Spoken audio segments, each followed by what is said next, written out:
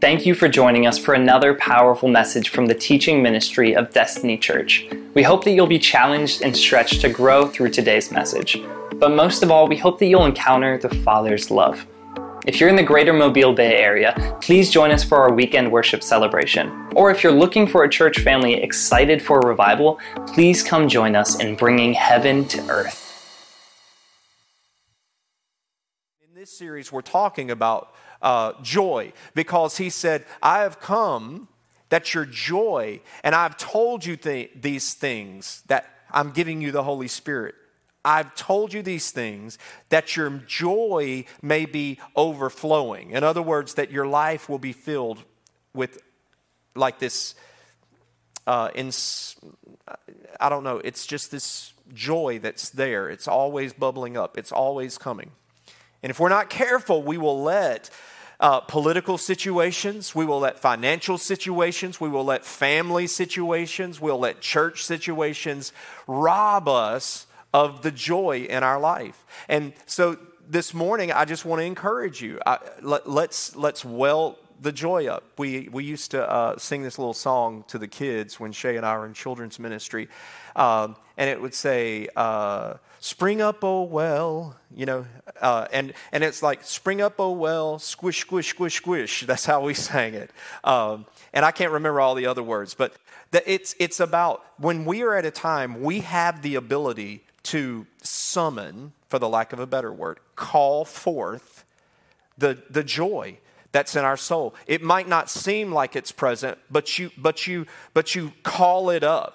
You call up the joy of the Lord in you. And I want to encourage you, because we all have those times where we are not joyful. We don't feel joyful. Our emotions get to us. And it's like, in that situation, we need to remind ourselves, I am a man of fill in the blank. I am a man of fill in the blank. I had to do this for myself yesterday. I'm like, I am a man of peace. I'm a man of peace. I don't have to lose my cool. I'm a man of joy. I can have joy in the middle of this situation. And so call it up, okay? And I want you to be verbal with me in this message. I want you to come into agreement with me in this message at different points. So this morning, as we're talking about joy, we've talked about throughout the Christmas story, when we look at the Christmas story, and we talk about the Christmas story being the annunciation of Jesus' birth. In other words, Jesus is coming into the world. The shepherds, they were filled with joy. Jesus is coming into the world. His forerunner, John the Baptist, his family, the people were filled with joy. Mary was filled with joy. It came a little bit afterwards, as we learned last week. At first, she was startled. Joseph, at first, he was startled because the news was shocking about what was going to happen. But once they got their bearings, that's why it's important to pause. That's why it's important to pray through the situation and not overreact. Because once they got their bearings, they saw what a good thing it was. And then Mary, after all of that, she breaks out into this song of praise. She starts writing a song of praise about what was about to happen and how God was going to use her in that situation. So now we're going to dive over into Matthew chapter 2, and we're going to talk about the wise men. And there's so much about the wise men. I love the study of the wise men. There's a lot of material there, and I'm really not here to preach a lot of that and go into deep detail about the wise men. Because a lot of things that we learn through videos and cartoons and church nativities is not chronologically accurate. So, we just try to shove them all onto the stage so that we can just, kind of get a condensed, abridged version of what's happening. But chronologically, all of that is not completely accurate. But they are a very important part of the Christmas story. And they are a very important part of what's showing us what joy looks like, all right? So as we look at this, I want to just talk to you this morning about really giving, about the joy of giving. I don't know about you, but I can get real excited about the joy of receiving.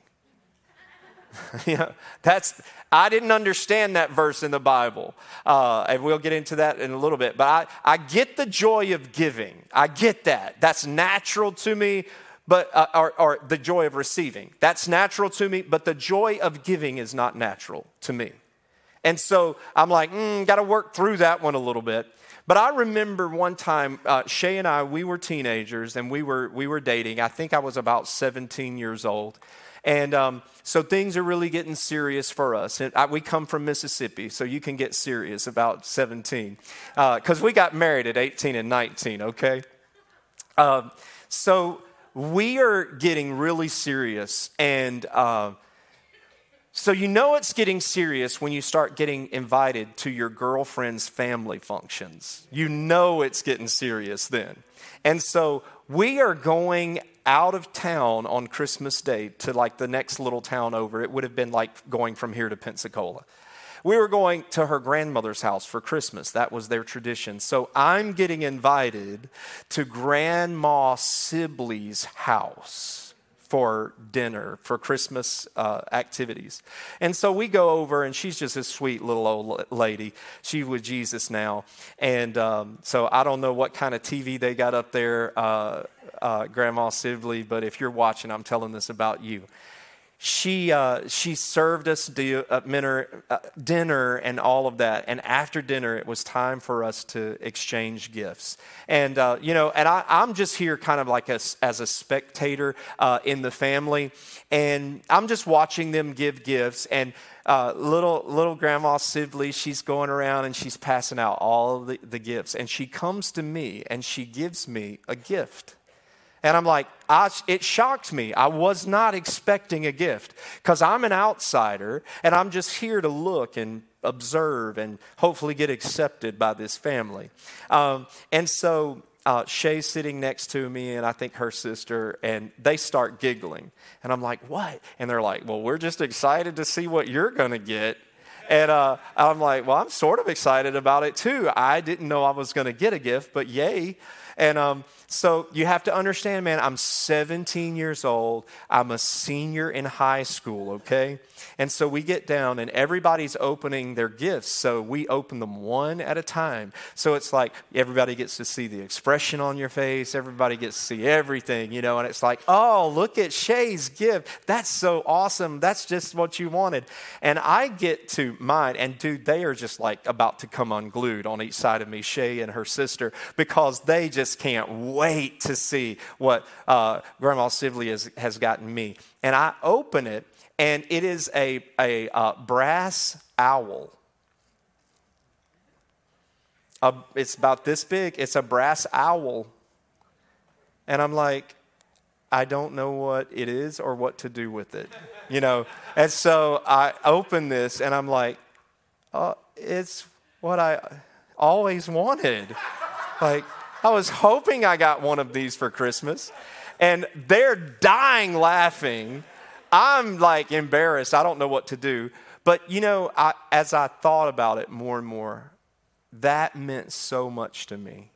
Because she thought enough of me not to leave me out.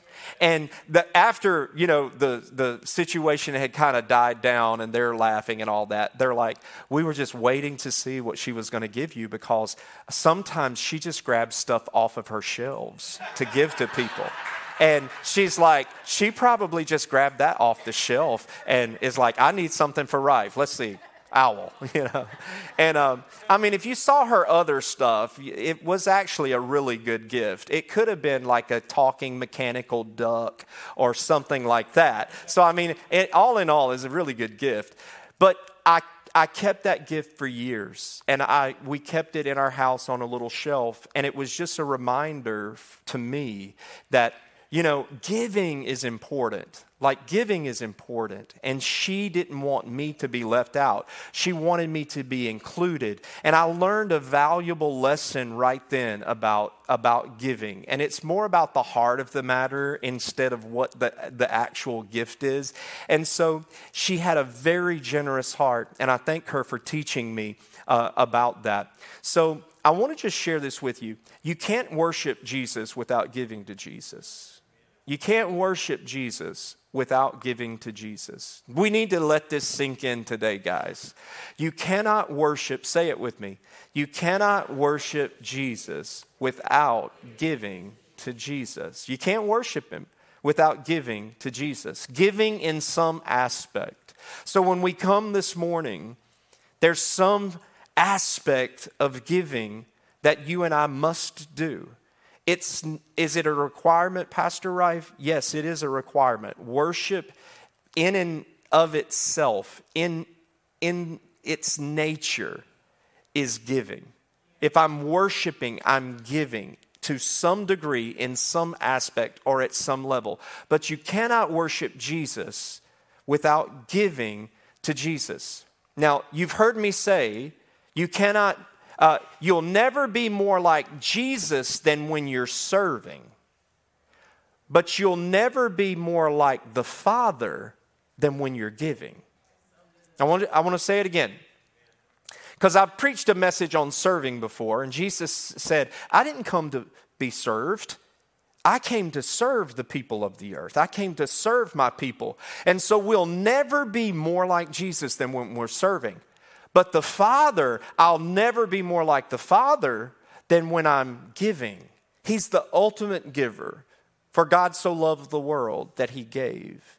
He gave us the gift of the Holy Spirit. He gives us the fruit of the Spirit. He's a giver. And so he's constantly giving. And if I want to be like the Father, I become a giver. I want us to turn in our Bibles to Matthew chapter 2. And I want to share a couple of verses on the screen with you right quick. Acts chapter 20. You should remember the words of the Lord Jesus. It is more blessed to give than to receive. I didn't understand those words as a teenager because I just had the mentality of receiving. I liked to receive. It's fun to receive. It's not real fun to give because giving costs you something. It's good to receive. Receiving doesn't cost me anything. I just get. How in the world is it better to give than to receive? How is that possible? I couldn't reconcile those in my young 17-year-old mind. But Jesus said that. Jesus said it's more blessed to give than to receive. So how is it more blessed? How? Y'all ever ask questions like that when you read Scripture? Because he didn't right there. He didn't really extrapolate that. He didn't draw it out. He didn't really explain it. He just simply said, it's more blessed to give than to receive. Do it. But I'm the kind of person, I'm like, well, if it's more blessed, then how is it more blessed? I want to know how. So you look in 2 Corinthians chapter 9, verse 7 and 8, says this, for God loves a person who gives cheerfully. God loves it. I'm going to answer that, how is it more blessed, in a second. But the scripture says, for God loves a person who gives cheerfully. Like he loves it. It's something that evokes pleasure in the Lord's emotions. Like when we give, when we sacrifice, when we give something away, when we serve in some way, it blesses the Lord. It evokes emotion in him. He is pleased and it brings pleasure to him. And look at verse 8, because this is what answers the question of how is it more blessed to give? And God generously provides all you need. Then you will always have everything you need and plenty left over to share with others. Let me unpack it for you. So why is it more blessed to give than to receive? Because my friend, listen, when you are a giver, you not only have that to give away, but the Lord blesses you with all you need. Not just all that you need, but plenty left over. The scripture says it this way, exceedingly abundantly above all that you can ask or imagine. So much so, the scripture says, that you couldn't even contain it if you tried. It'll just be running over. So why is it more blessed to give than to receive? Because when you take one seed and you plant that seed, out of that doesn't rise up a plant that just gives you a seed back. Are you following me? Well, you only get one seed in an avocado. Yes, but the tree does not just produce one avocado. Are you following me? One seed produces many seeds. And so when you give, it produces, Scripture says God gives seed to the sower. In other words, when you give, God produces a harvest of seeds. That's why it is more blessed to give than to receive, because it releases this principle, this biblical principle, that God now, He sees your heart. So God's never going to ask you to give away listen to me, your last one and leave you with nothing. He might call you to give away your very last one. He might call you to give up your very last of anything. But God is going to restore it with more than you had before. Look, that's just a principle. It's just a biblical principle. So that's why it is more blessed to give than to receive. I'm telling you, if you can ever get that in your spirit, if you can ever become a generous person, and many of you are, if you can ever get to the place where, man, I'm telling you, just give it away, give it away, give it away, give it away. My wife came in there the other night and she asked me, this is actually last night, and she asked me, did you give away? I don't know all the circumstances around it. But she must have seen one of my clothing pieces in my son's luggage or something, and she just came in and she asked me, "Did you give Noah this particular item?" And she was probably just making sure that we don't, because we just get our stuff all mixed up. I leave stuff every time I go somewhere, kind of thing. And here's where I am with that. Like, I usually share with him, hey, while you're home, if there's anything you want in my closet, because we're at that age where, he actually wears a little bit bigger shoe size than me. He hadn't caught up to me in pants yet. But I'm like, if you see anything in there, why don't you just go in there? If you see anything in there that you like, you can take it. And I don't really go back to see what he's taken. I might regret that one day, but I don't really go back in there and regret that. I do remember one time I went and I was looking for a certain pair of shoes, and I went to get those shoes, and I'm like, where did those shoes go? Like, oh, I'll bet that sucker took those shoes. Well, I did say anything. And so, but when you begin to just have a heart just of generosity, it's like things really don't matter to you anymore. Material things, they just don't matter to you anymore. And it's like, man, if they're going to have fun wearing that or using that or enjoying that, it brings me joy that they're having joy. So that's why it's more blessed to give than to receive, because God loves a cheerful giver. God is going to supply. Hear me. God is going to supply. He's going to fund. He's going to funnel the kingdom. Oh, God, I love this. He's going to funnel the kingdom through generous souls. Do you hear what I'm saying? He is going to fund the riches of heaven through, or funnel through. God's just a big old kingdom money launderer.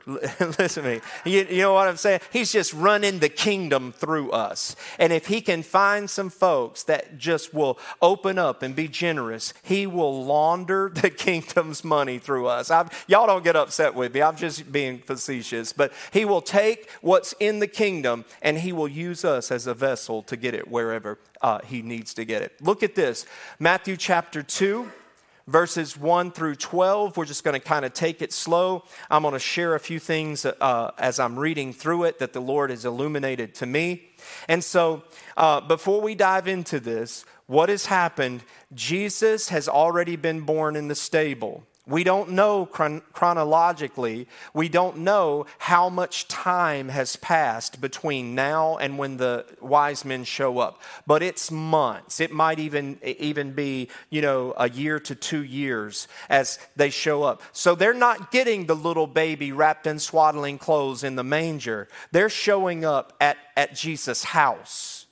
and they're showing up possibly to a little Jesus that may be pulling up on things, or maybe he's teething at this point, probably teething, and he's running around the house. That's the context that this is. And so in verse 1, it says, when Jesus was born in Bethlehem in Judea during the reign of King Herod, about that time, about what time? About the time of the reign of King Herod. Listen, that's important. If you go back to last week's message, it was about trials and tribulations and how to maintain my joy and how Jesus can help me have joy in that. Listen, about the time of King Herod's reign, here comes hope.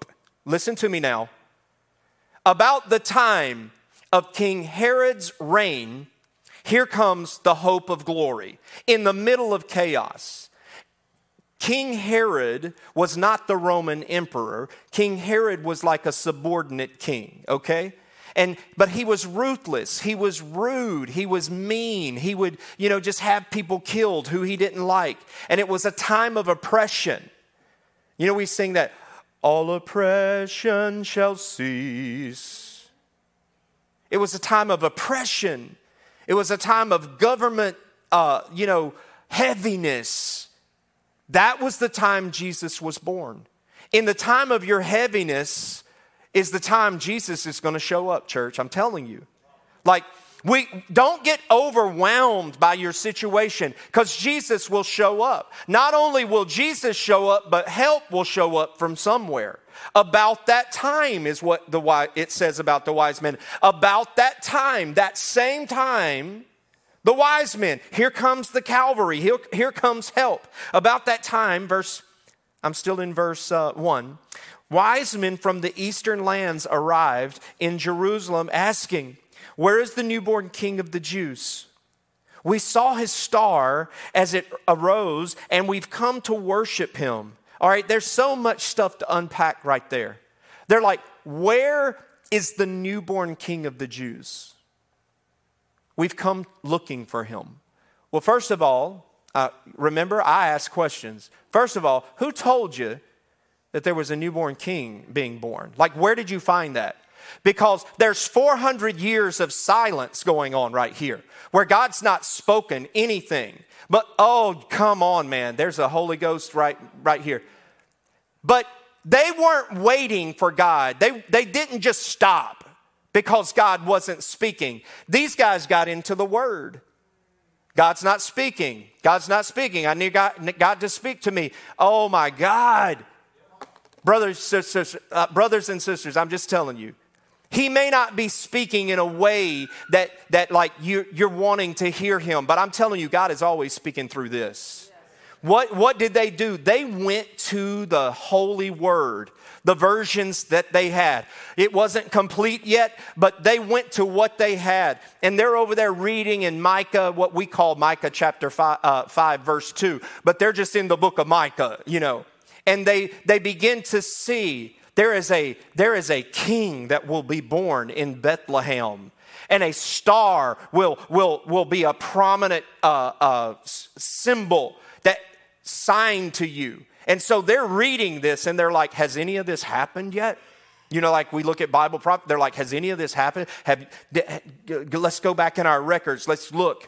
And they're like, this has not happened.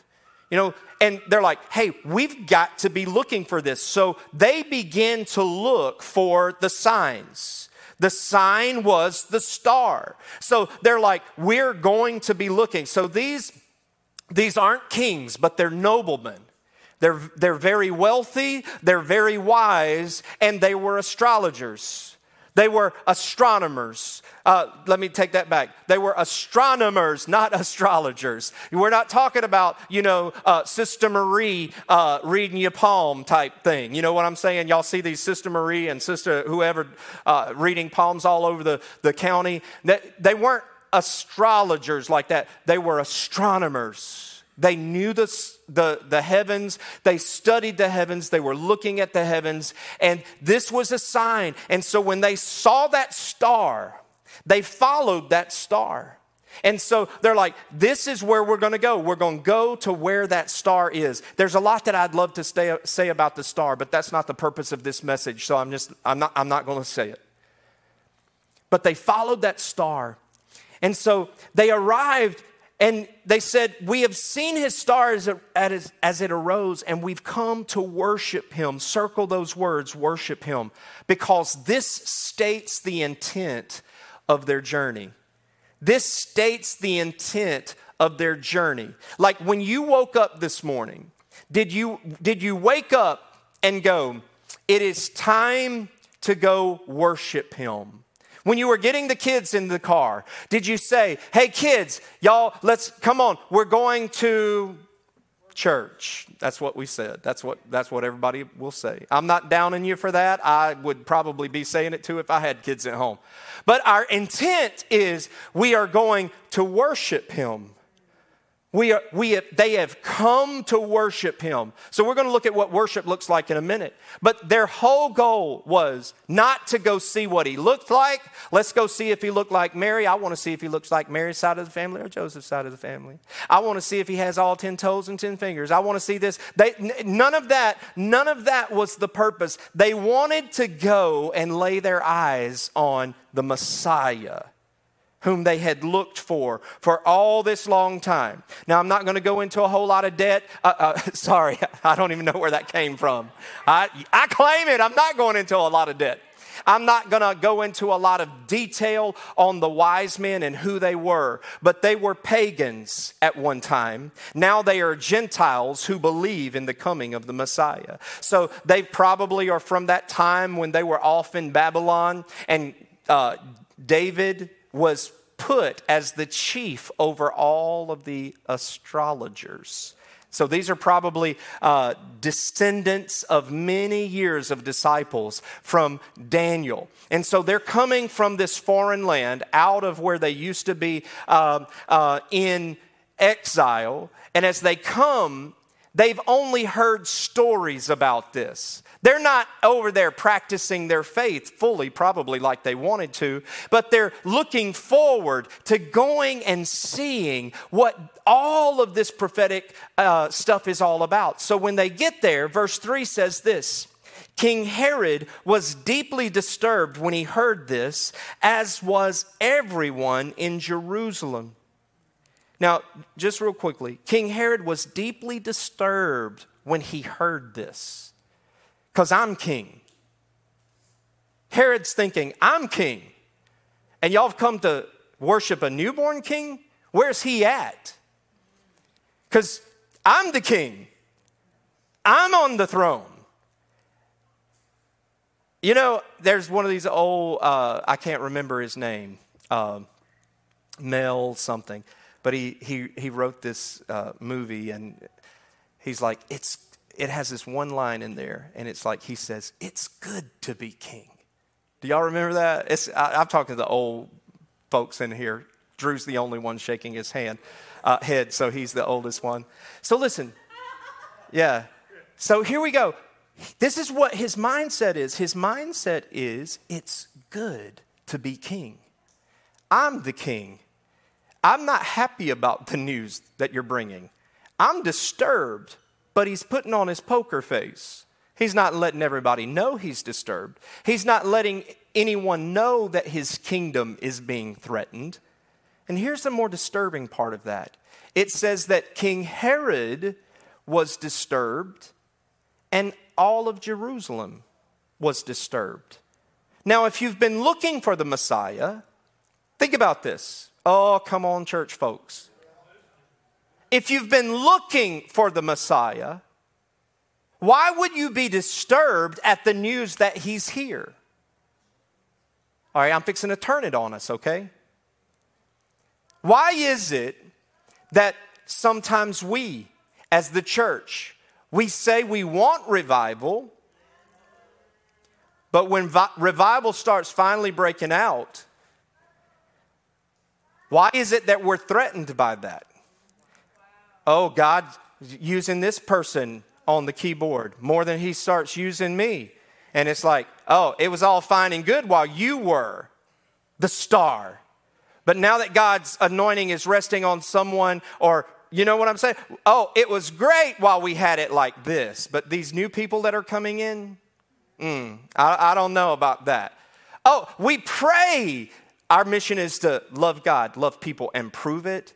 Oh, we talk about reaching out to the homeless. We talk about reaching out to the prostitute. We talk about reaching out to those who are transgenders or homosexuals or whatever. But when they start showing up in church, all of destiny is troubled.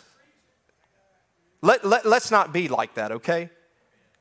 They've been praying for the Messiah. They've been wanting the Messiah. They've been longing for the Messiah. The Messiah is here. And it's like, well, hang on a second. We wanted him, but we didn't know he was going to show up now. Hey, it's been 400 years. We maybe go another century or two. But no, Messiah had come at exactly the right time. And so look in verse 4. Herod called a meeting of the leading priests and teachers of the religious law, and he asked, where's this Messiah supposed to be born? So he's asking the Jewish priests, okay? So it would be the equivalent of the mayor of Daphne would come and ask me, where's he going to be born? All right? And so the leading priest and the teachers of the religious law, he said, where's he going to be born? And they said, in Bethlehem of Judea. They said, for this is what the prophet wrote. And you, O Bethlehem, in the land of Judea, are not the least among the ruling cities of Judah. For a ruler will come from you who will be the shepherd for my people. All right? The leading priest knew where he was going to be born. They knew the details outlined as well as the wise men. They are in the mother city. Like they're not far off somewhere. They are in the capital city of Jesus' reign. And they did not know. They knew the word. Listen to me. They knew the word, but they were not practicing it. They knew the word, but they were not even anticipating in it. They knew the word, but they had no hope in it. How many times are we, church, listen to me, how many times are we like this? We hear sermons preached on healing, but we'll walk in sickness. How many times do we hear sermons preached on giving, like this one today, yet we will go on and we will not be givers? How many times do we hear about the baptism in the Holy Spirit and the empowering of the Spirit, but we go on and live spiritless and powerless lives? How many times do we know the word? But the scripture says, and I try to end every message with an application. The scripture says we're not supposed to be hearers of the word. We're not supposed to be walking seminaries of the word. We are supposed to be doers of the word. The word is supposed to be active in our faith. We are supposed to be living out the word of God that is in us. And so he says, tell me where he's going to be born. They told him here. And then Herod, in verse 7, called for a private meeting with the wise men. And he learned from them when the time the star first appeared. And then he told them, so I want you to go to Bethlehem and search carefully for the child. And when you find him, come back and tell me also, so that I can come and worship him too.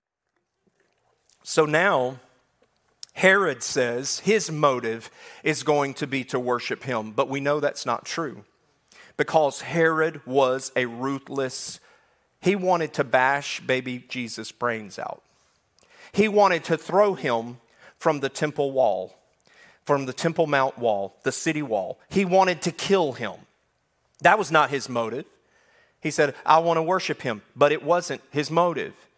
In verse 9, after this interview, this meeting, the wise men went their way, and the star that they had seen in the east guided them to Bethlehem. Now, I just want to stop for just a second and talk about the star for just a second. Y'all, the star, I said I wasn't going to do this, but I'm changing my mind just a little bit. The star was not like a star up in the heavens. That star doesn't exist right now. We see stars, and those stars millions and millions and millions of years old. This is not one of those stars. When you go out into the night and you look up in the sky and you say, I wonder which one of those appeared 2,000 years ago. Was it the North Star? No, it doesn't exist. It was created for him. It was his star. It was a supernatural star. It was what we call in the theological world, it was an epiphany. It was this thing that just happened out of nowhere. The star was created for him. It was created only for that time period. And the star, it operated not like the stars in the heavens. They don't move. Technically, they are moving, but when you go outside and look at them, they're moving at a rate that we can't tell they're moving, just like we can't tell the earth is moving right now. But the wise men, they could visibly see it move. But if you'll really study the scripture, the first time that they went to Bethlehem, it didn't move. It was already over Bethlehem. So the star wasn't moving. They followed the star. Now the star reappears, but it's moving this time. And it's guiding them. And it's leading them to the place where Jesus was born. And when it says that when it got, I think it's in here somewhere. All right, verse 9. It went ahead of them and stopped over the place where the child was. And when they saw the star, they were filled with joy. All right, think about this. They're following the star. They're following it. It's moving. It's glowing.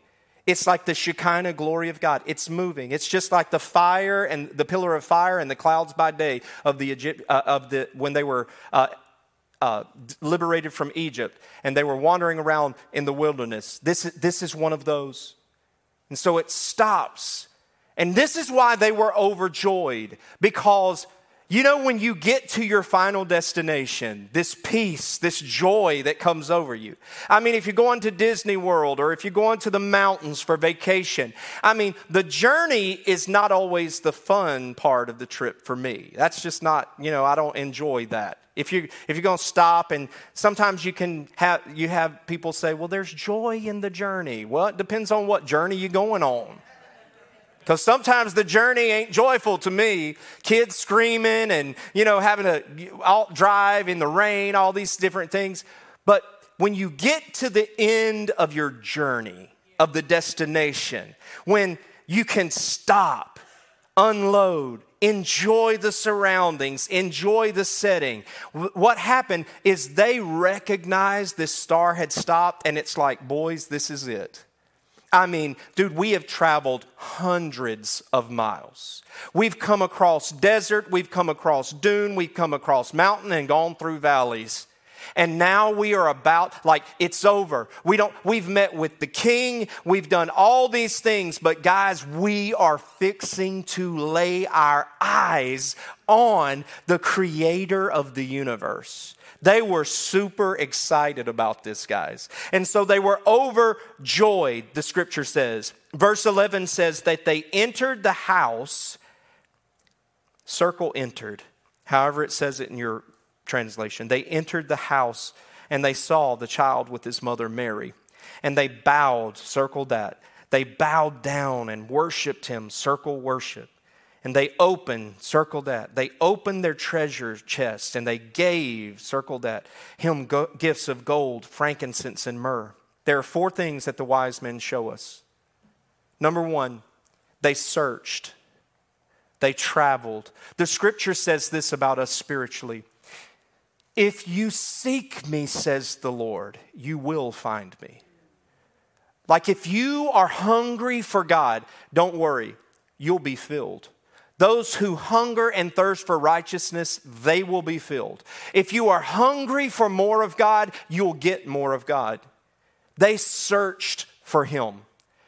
They had to go on a journey. A lot of people, talk about the wise men and how they, when they went to Jerusalem, that they missed the place where he was truly born in Bethlehem.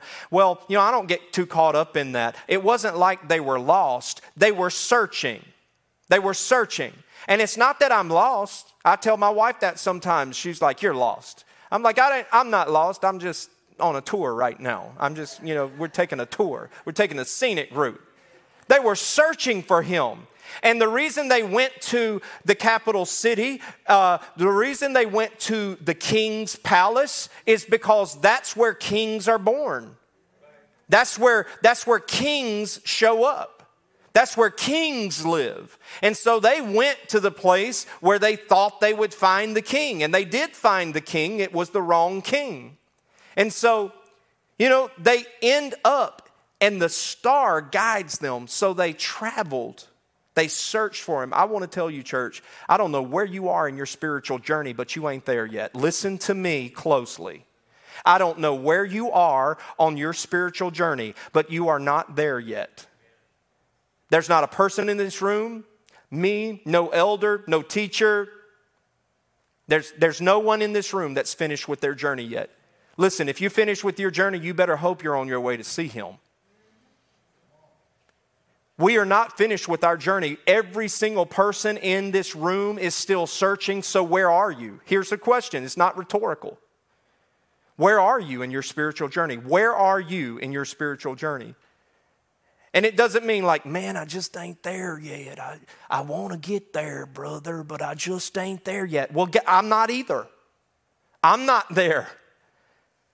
It's not about where you are in the journey. It's about where are you going. Forward, advance, and accelerate are the words that the Lord gave us.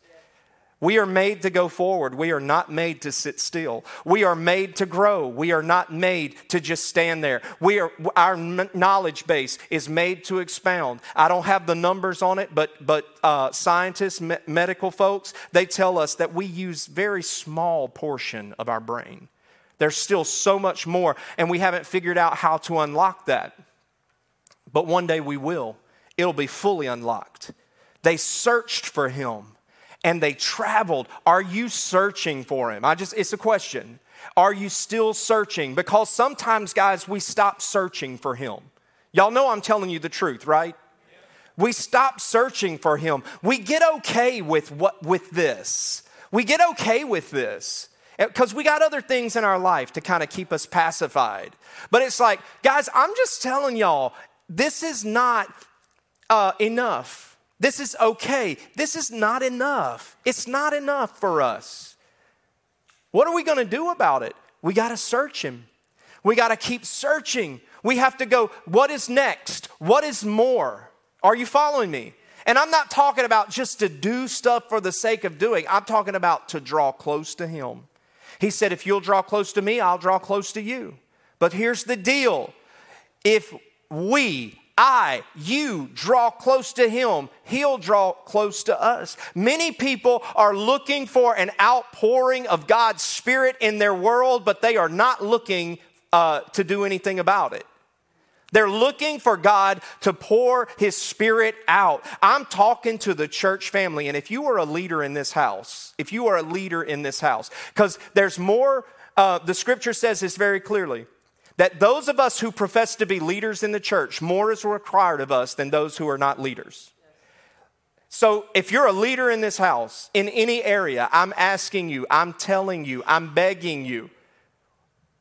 If we want more, we have to give more. If we want more, we have to invest more. We have to be, hungrier than we are right now. If we're not, we get what we have right now. Are you following me? Man, come on. Let's get hungry. Let's be willing to do more. Let's say this is okay, but this is not okay. That might need to become a new saying around here. Hey, this is okay. We can just get by with this. This is okay, but it's really not okay because he has called us To bigger and greater things. Hear me when I say bigger. I'm not talking about mega church. I'm not even talking about numbers. I'm talking about a intensity and a greater place in his presence. All that other stuff will happen if it happens. I'm talking about a greater place in the realm of his spirit. But they searched for him is the first thing. But they also did this. They showed up. The scripture says when they showed up at his house, they entered in. Like there's an entering in. And church, can you just hear me for a second? Hear my heart as a spiritual leader.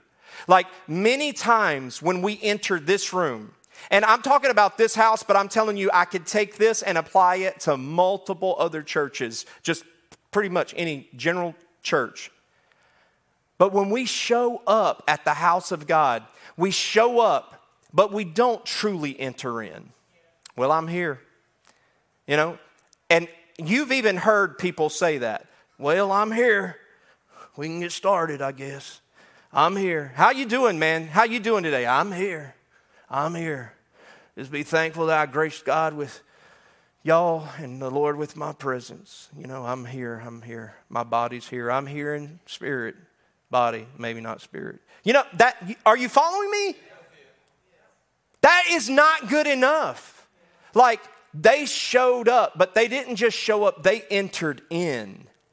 There are times, I'm telling you, like this morning, I don't know what happened to us, but we struggled in worship. I don't know what happened. But we struggled. That first song, we got lost, and I do want to tell you this, like Elias over here on the drums, and these guys musically, but I'm just going to highlight Elias because he's the youngest and the newest. But you know, like when you get lost, and that first song, we just got lost. I don't know what happened, but we got lost. And it's like okay, we're going to get back on track. We're going to get back on track. Nobody panic. It's not the end of the world. We ain't at the New York Metropolitan Opera or anything. You know, we're here. It's in our living room. We're just worshiping our God. This is home for us. But, you know, for him to follow us and be able to get back on track, that's a pretty big deal. And it can be very scary. When you don't know what's happening and you can't read everybody's mind. Why do I say all that? Because something like that can very easily go, yeah, I'm just done. I can't worship with this. Good God, it's a train wreck. Just crash. Mature believers don't do that. Mature believers don't do that. Mature believers enter in.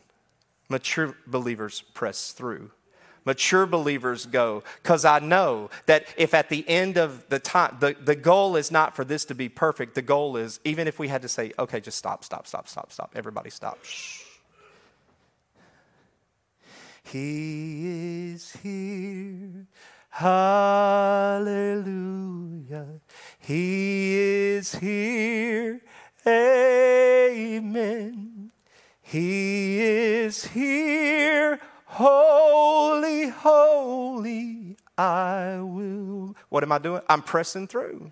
I'm pressing in. I'm entering in. I'm not going to let something, because that's what it is when you enter in. You're just going, hey, dude, I'm just telling you, the Lord is going to be magnified. The Lord is going to be glorified. And 4 things that we can learn from these guys. The second is they entered in. They entered in. When they entered into that place, the third thing was this: they surrendered. They bowed down and they worshiped him. They bowed down and they worshiped him. Like, you've got to understand, man, how bizarre this looked. How strange this looked. These are dignitaries. You understand their caravan had to be hundreds of people. Like, they've come months and months and months and hundreds of miles across the desert they don't know what they're going to find. They showed up at the palace and they thought they were going to be at the palace and be housed within the palace. But now the star's leading them somewhere else. And it's like, you know, the star's leading them. And if the star were Syria, it'd be like, take a right here at, Melchizedek Street. go down 3 blocks and, on Zachariah Avenue, take a left. And like, by the time they're so deep back up in Bethlehem that they're like, is this it? Surely this is not it. You understand? These are dignitaries. These are people that, just the clothes that they had on probably were more than your whole house is worth. These are dignitaries. And they enter in this little, Mary and Joseph just got married. Think back to your first house, your first apartment, your basement that you lived with your mama and dad for, 12 months. I remember that little apartment that Shay and I lived in, probably, 800 square feet, mustard carpet, colored carpet. It was terrible. Think of all of a sudden you open your door and dude, there's like CIA out there and there's like, dignitaries from another country. Just, you're like, what? Hey, can I help you? We've come to worship the King. And they come into this very humble place. Not as humble as the stable, but they come into this very humble place. And these dignitaries, all of a sudden, they begin to bow down. And they begin to worship. Think of how strange this is now. Now, Mary and Joseph's not at home. He's out making some bacon. He's, doing his carpenter thing. But here they are. And think of how weird it must have been for Mary to go, okay, little baby, who knows what Jesus was doing? Maybe he was gnawing on the couch or something. And, we think like Jesus was all, divinely behaved as a kid, I wonder, they're bowing down. Does Jesus have a rattle and he's bonking the wise men on their head or something? Like they're worshiping, they're surrendering their dignity for him. They're surrendering everything they are, their position, and they're saying, you understand, when you bow, the purpose of bowing is to say, I am lower than you and you are higher than me. In the Asian tradition, it's understood that whoever bows the lowest is showing the greatest amount of honor. They are worshiping him. They are bowing and kneeling and saying, this little guy right here, we submit ourselves, we surrender ourselves to you. You are mightier than we are. You are wealthier than we are. You are more than we are. And they worshiped him. And when we come, this is something that you and I can learn. When we come to worship, we are coming to surrender ourselves. That's why I was able to learn how to worship in a way that God loves to be worshiped. Because when I came into the house, I worshiped him the way I wanted to worship him. I worshiped him in a way that didn't allow me to sacrifice my dignity. I'll worship you. I'm not going to raise my hands because I'm too cool for that. I'm not going to raise my hands for that. So, I didn't. For the longest time, I'd worship and I'd have my hands in my pocket, basically so I could lock them there. I'm not going to worship him. I know what the preacher says. I know what the word says. I know all that, but I'm not going to do that. But when I sacrificed and surrendered my dignity to him, I can lift my hands. I can dance even though it's not pretty. I can leap even though, somebody might be thrown off by it, because I'm doing it unto the Lord. They surrendered. Are you surrendered? Have you just surrendered everything to him? If you haven't, I'm asking you to consider. I would just tell you to do it, but I don't have control over your will. And even if I did, that wouldn't be surrender. You have to truly get to the place where you surrender yourself. And then lastly, they sacrificed. They gave of their treasure. The scripture says they went in, so they entered, they bowed down, worshiped him, and then they opened their gifts. There's so many things, guys, about this that we can get from it. Number one, they did not show up and go, You know, it would have been smart if somebody had brought something. Balthazar, you got any spare coins that we could just drop into? You know, you got some. They did not show up unprepared. What did I say at the very beginning of this? You cannot worship Jesus without giving to Jesus. They came bearing gifts because they planned to. Because they understood that worship, when you worship, they understand that worship just includes and incorporates giving. Guys, what did they do? They went in, the scripture says they opened their treasure. The scripture says this about treasure. Where your treasure is, that's where your heart is. If your treasure is that nice big old 50-foot bass, whatever, boat, I don't even know if that's possible, but then that's if that's your treasure, then that's where you're going to want to spend all your time. That's where you're going to spend all your money. You're not going to have stuff left over because that's an expensive, no. But when that's not your treasure and Jesus is your treasure, you'll have enough left over for that. Where your treasure is, that's where your heart is. Where their treasure was not really in that box, that treasure chest. Where their treasure was, it was right in front of them. They were looking at the thing that they treasured. How do you know they treasured that more? Because of how far they came, because of the sacrifice of the miles, the sacrifice of the money. They didn't just go on a trip and go, when you go on a trip, do you just go, well, I'm not even going to think about how much it costs. I'm just going to go. We're just going to pack up in the car. No, nobody does that. You do not do that. You calculate how much the hotel's going to be, how much the food is going to be, how many days are you going to be there, all of the activities that are going to be included that you got to pay for, all of, a little bit of extra in case something goes wrong. You calculate all of that. When they went on this trip, they had that. But they brought extra. They brought something to worship the king with. And they brought gold, frankincense, and myrrh. There's significance in those. I'm not going to talk to you about the significance of them. But these are the things, guys. If we want to grow into giving, we've got to search, man. If we want to grow into a deeper relationship, if we want to grow to be a deeper giver, we've got to search for him. We've got to show up. When you show up, listen to me, church. When you show up, you should show up with something. Like, I've got something to give today. Oh, I knew he was going to turn this into a message on giving, on tithing, on offering. I told you that at the beginning. Like, you cannot worship without giving. And giving encapsulates, it encompasses, it includes financial. We've got to surrender to him. We've got to sacrifice. What are you willing to sacrifice? I'll never be more like the Father than when I'm giving. Say it with me. I will never be more like the Father than when I'm giving. I want you to look at this.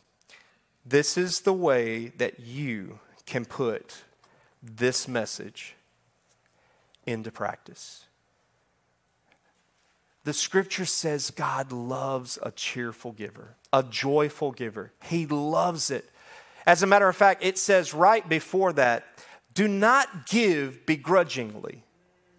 Like, don't give because somebody's twisting your arm. Well, the preacher talked on giving today, so I'm going to give something in the offering. Oh, my friend, just keep it. Keep it because you didn't get it. You didn't get it. This is about worship. It's about worshiping our God. And without giving financially, you are not fully worshiping him. The scripture says to love the Lord your God with all of our heart, with all of our mind, with all of our soul, and with all of our strength. Well, I didn't hear money in there anywhere. That's because you're not listening. With all your strength. You are only as strong as your bank account. Nations are only as strong as their economy. No, I thought it was the military, Pastor Rife. Yes, but you understand, the military has to be paid for. Like when it says our strength, it means our resource. What do you have to back up with. So begin worshiping him in these ways, engaging in worship privately and publicly. Like if you want to become a consistent giver, worship him in giving, or worship him publicly and privately. Worship him. Like when I say worship him, I'm talking about when we come into this place. It includes praise. It includes singing. It includes the posture. I've taught you about the posture. When you come before the king, you don't come in like this. Well, come on. I'm here today. Bless God, I'm here at church today. Come on, God. I'm going to pull me a chair up, Come on, tell me something. Tell me something. No, you don't do that. Not to royalty. You would never do that in front of Queen Elizabeth. Well, she's in heaven now, but you get the point. There is a protocol when you enter into worship. There is a position, a posture when we enter into worship. And so when we enter into worship, how do we engage in worship? Like if we stand there, I'm telling you, church, I don't know how this is going to play out with y'all. We are going deeper in worship next year. And can I just tell you this? And Lord, I know that there are people that say stuff like this to me, and they're like, Pastor, you got to stop saying stuff like that. But I'm just telling you, man, if you want a nice little quiet church that, you can just come and sit on the seat there and look, there's so many of those around here, but that is not who I want Destiny to be. I want us to press in. I want us to fire up. Well, Pastor, you just trying to hype us up and get us all. No, what I am trying to do is say, let's worship biblically. Get our hands in the air. I just don't like that. It does not matter. You have not surrendered to the Lord. Well, I ain't going to do it. Well, you just go ahead and not do it, and you're going to hold this church back. I'm telling you, you're going to hold this church back. I'm calling for some people, man. Preacher, I'm going to serve now. I'm going to serve. I'm going to come out there and I'm going to get my flag and I'm going to direct people into the parking lot, or I'm going to sit back there and type my little service report. Brother, I'm just telling you, all of that at the end of the day matters not in God's sight if we are not passionate worshipers. How are you engaging him? How are you engaging him? How are you engaging him in worship? Privately and publicly. Listen, I talked to a guy last week and I'm like, dude, that is so smart. I don't know why I've never thought about this. He said, this is what I tell my leaders. And I'm like, oh my gosh, I just need to have that kind of chutzpah. And so I'm like, I'm getting it from him. He said, I tell my leaders, if you are not going to be a worshiper, you're not going to be on my leadership team. Because leaders lead, and leaders lead in worship. This one person up here is not the worship leader. We all are worship leaders. Because there's some 17, 16-year-old Rife out there sitting and looking and going, I can't do that because I feel weird. But if everybody is leading me and I'm looking and they're being my example, then it's so much easier for it to be contagious. Are you following me? See, the enemy gets the idea of momentum. The enemy gets the idea of momentum. The enemy gets the idea of positive influence, even though it's negative. He will influence and put pressure, and so sometimes we call it positive peer pressure or whatever. No, it's not that. We don't want that. All we want you to do is be an example. The scripture says this. It says, let your light shine. I'm just telling you, church family, when you come in and we're in worship and we're like this, and I will worship with all of my heart. And the scripture says, let your good works shine so that others will see that and they'll glorify their Father in heaven. When they see this, I will worship, but I don't feel like raising my hands. It doesn't matter, bro. Are you reading your Bible? Are you reading it? Because the scripture says, lift up your hands, O Israel, in the holy place. And lift up your hands, O people of the Lord. And sing a new song and shout to the Lord. Should we not be doing those things, church? Should we not be doing those things, church? So, if you're shy Sam, I'm calling you to become, excited Edward or whatever. I'm just calling you to a higher place in our worship. I'm just telling you, that's my desire for this house, to let the lid off, let the praise off. I'm telling y'all, this is prophetic, and I'm following the leading of the Holy Spirit, because none of this was in the message. None of this was in the message. But I'm going to tell y'all, so you can be praying with us. We need more musicians, and we need more singers. Praise God, I'm going to volunteer tomorrow. No, if you can't sing, you're not. I'm going to bring my kazoo out. You're going to go to kids' church. You ain't even going to kids' church. No, we'll find a place for you for your calling. But this is how we need more musicians, and we need more singers. And we don't just need more. We need people who are passionate about going where I'm talking about going. That's what we need. So I want you to help me start praying about it. Call it as though it were, even though it's not right now. We call those things that are not as though they were right now. So Holy Spirit, I'm calling forth the musicians. I'm calling forth those who are not satisfied in other places because they don't sense a moving of your Spirit. Call them here, Lord. Be like the wise men, Lord, unto them.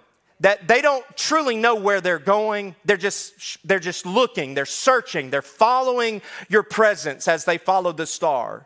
God, I pray that you would lead musicians here. I pray, God, that you would lead, I pray that you would lead singers here. Not just so we can have more people on this stage, but that we could have Holy Ghost filled. I heard Jesus say this to me this week for such a time as this. Those kind of people, Lord. I call them forth. I call them forth in the spirit realm. In Jesus' name, let the clarion call of the Holy Spirit go out to them and lead them here, Lord. Network us, Holy Spirit. Amen. All right, 2 more things. If you want to begin worshiping consistently, then begin giving in offering and tithes. Pastor Rife, I can't even pay my bills. That's a separate subject. You can't pay your bills, and there's reasons for that. Some of them may be your fault. Some of them may not be your fault. But I'm just telling you, in my 35 years of experience, people who cannot pay their bills, there are reasons that you cannot pay your bills, and they are not because you don't have enough. It's mostly around how you manage it. I'm telling you the truth. I'm not telling you something that has not applied to my life.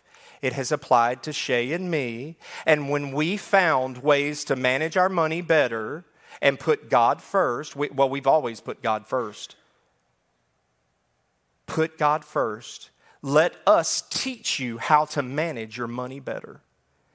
And in the new year, when we have a class on that, and you are constantly in debt, let us help you figure that out, and we'll show you paths to get out of debt.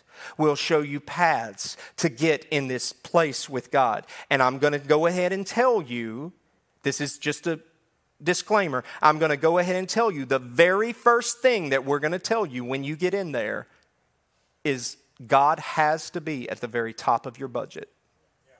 Well, I ain't doing that. I knew that was then don't come and stay where you are. You go ahead and stay broke. Do you hear me? You go ahead and stay broke. But if you want to learn some biblical principles about how to manage yourself and put God first, seek first the kingdom of God and his righteousness. On the first day of the week, bring your gift to the Lord. That's what it says. Begin giving offerings and tithes. Well, Pastor Rife, I can't tithe. What can you give? Well, I don't even believe tithing is a New Testament thing. We can talk about that all day long. The end of that discussion is this. That's your excuse for not being a giver. That's all that is. So give something. Give something. You've heard me tell the story before where a lady in our church, she's like, Pastor Rife, we just can't. We can't tithe. We don't have, we want to, we don't have enough money. And I said, but what can you give? Like, you're looking at it wrong. I can't do this, so I'm not doing anything. What can you give? Because giving is a part of worship. So what can you give? Like, I see she had a Starbucks cup there. And I said, I see that, like, this is a grande. This had to cost like maybe $6, maybe $7. What if you just, not all week, what if you just did without one of these? Just one of these. And you said, I'm going to give this to the Lord. Just start somewhere. I'm just giving you that simple example that I gave her. She started giving. She and her husband made it consistent, and they made it a priority. It was nowhere near a tithe. They just began giving. And I saw over a period of time, they just increased until she was so excited when she came to me today. She's like, Pastor Rife, you're not going to believe it. Today is our very first day that we're going to tithe. We're going to give 10%. And they became consistent. And now that's just part of their spiritual DNA. So make giving a priority of your financial resources. And then this last one, serving at church or in your community. Serving somewhere. A lot of times people do one or the other, guys. They'll either serve at their PTO, they'll serve at their golf club, they'll serve at, this thing, their hunting camp. They'll go up there and they'll work all week getting it ready or blah, blah, blah, blah, blah. Yay, you. But don't do more for one thing than you do for God. Come and give God your body. Serve Him with your body. I want us to just close in prayer right here. I was talking to somebody, and Craig, he said that I could do this. It's a conversation long time ago he and I had. And he said, Pastor Rife, you can use me as an example, whether it's a good example or a bad example. And so, Craig, here's a bad example of you. It's really not a bad example, but it's a real and a transparent example. And he said, Pastor Rife, I love how you always end the message with a, here's what you can do application. And he said, I don't always do those, but I do them a lot of times. And I appreciate Craig's honesty. But here's the deal. It doesn't matter. You will not remember your favorite TV preacher's best sermon. You will not remember it. All that you will remember is, man, it was good. Why was it good? How was it good? Tell me the points. Tell me. You won't remember that. You'll just remember it was good. But here's what you will remember. How you applied it. Did you put it into practice? Yeah, I know I did because I paid my car off. Yeah, I know I did because I called my brother and we reconciled. You will remember the evidence. You won't remember all the points, but you'll remember what you did about it. Guys, all I can do is give it to you. Here's the bread. You've got to eat it. You've got to consume it. It's got to become part of your DNA. What part of this will you do? The Lord has spoken to us today. What are we going to do about it? We are just hours away from the new year. We are just days away. Just week and a half or two away. We are so close to being into the new year. Next year, let's go into it with a different mindset. This is Pastor Rife, we say that every year. Yeah, we do. But what if this year was the year? What if this year it was completely different? I'm telling you what, God's got some stuff in store, and those who will partner with it, there's going to be an incredible harvest that's going to come your way. And I am going to partner with what the Lord is saying to the church.